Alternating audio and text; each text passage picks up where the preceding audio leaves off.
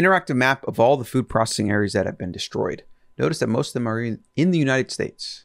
If you can't see this, you're listening to this. There's pins on the global map of these food processing facilities that have burned down, and it is a massive amount. Like, they're pretty much all the United States, and if you spread out the rest of the world. It also shows actually what was happening. So, like, for example, a lot of these thousands of fish destroyed, euthanized, hens, food. This isn't new. There's been stuff like this going on for a while. I mean, governments have burned massive amounts of coffee and other crops trying to stabilize prices and create artificial supply and demand and, pretty much protect against their money printing. So we don't know if this is what they're doing right now to combat inflation. It's very possible, but that would actually increase prices. So I don't know. This is more like, from a conspiracy perspective, about trying to collapse everything and make people dependent. But the reason this doesn't concern you, if you've already taken the supply chain out of your food, because you're buying locally, because you're not buying the crap that's in the middle of the grocery store made by these big food companies. You're not buying factory farm meats, and farm fish and things like that. You're buying small, local, ideally organic, grass-fed, stuff like that. Maybe even grow some of your own food. You don't really care. Now, if the masses go without food, that's going to be a massive demand on local farmers, and we're going to have food shortages and prices are going to skyrocket for sure. I guess you should care in a way, but I don't see that happening. I just think there's so many people on the planet, and there's so many entrepreneurially minded people that will come in and satisfy demand, but you never know. I mean, they can shut down borders. They can start a World War III. Like, there's things that these crazy people in Washington and other countries around the world, there's things that they can do to make it really bad for all of us.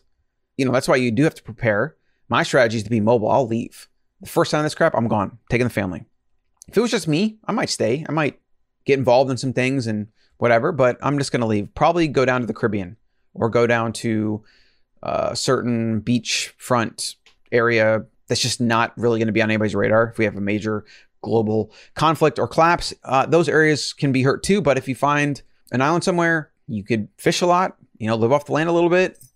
There's just a lot of options. I wouldn't want to be stuck in an urban area or landlocked within a country like America, for example, if there was a major conflict, because the state's going to do a lot of crazy things, or maybe the state breaks down completely and then you have, anarchy for a while. And as much as I think that would actually be a good flushing out of the broken system we have, it's not a place I want to have kids.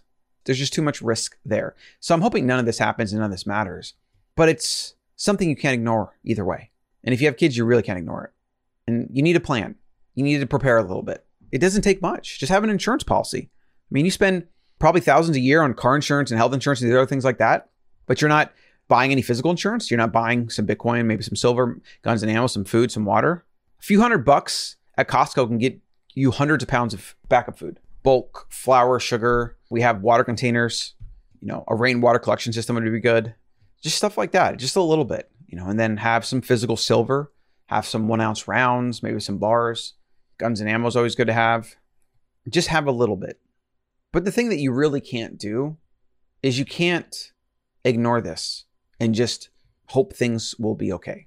You can't fall victim to status quo bias, which your brain believes that things will stay the way they've been. That's a huge, huge bias that catches most humans off guard, because most humans don't prepare. Most humans think, it'll be okay, or someone else will do it, or whatever. And they don't prepare themselves or their family. They're reliant on a system they don't even really understand. Like, they don't understand how reliant they are on the power grid, which can go down. They don't realize how reliant they are on fire and emergency services and all these things that could literally be gone at the snap of fingers if society breaks down. Or at least just if society doesn't break down and these things are strained, there's going to be a lot of people without help. They are reliant on this system, whether it's the food system, the power system, these very complex supply chains that governments can pretty much break with a single nonsensical executive order or some other BS like that. Like, there's things that can break so easily. I don't think the world understands how fragile it is. And when you read history, I'm telling you, like, history is, again, the most important thing you can read. When you read history, you see how fragile the world is, how many times things collapse, how many times people suffer for years on end before things get better. Yet we live in America and we grew up in this massive amount of prosperity. We think that's normal. That's the water we swim in that we don't even realize is water. We're like, what's water? That's that prosperity we've been swimming in our whole lives.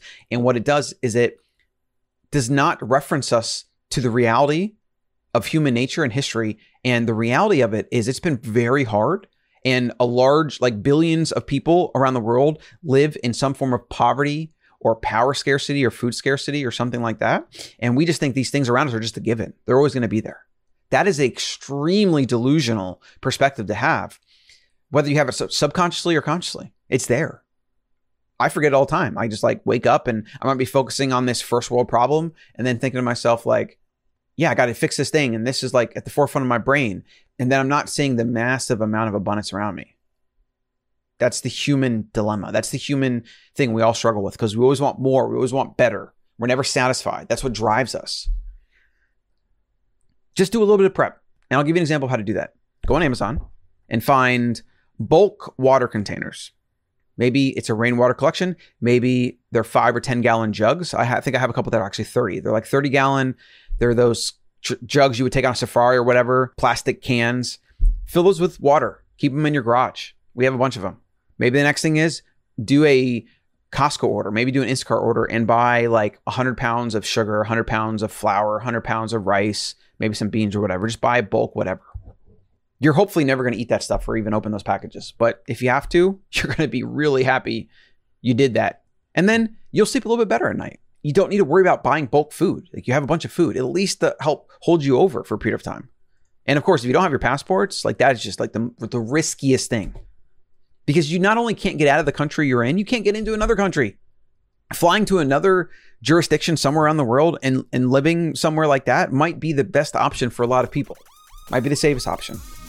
Just don't stick your head in sand, please. Do something, even a little bit. And get the Better Human newsletter over at thebetterhuman.co. I'll see you in the next one.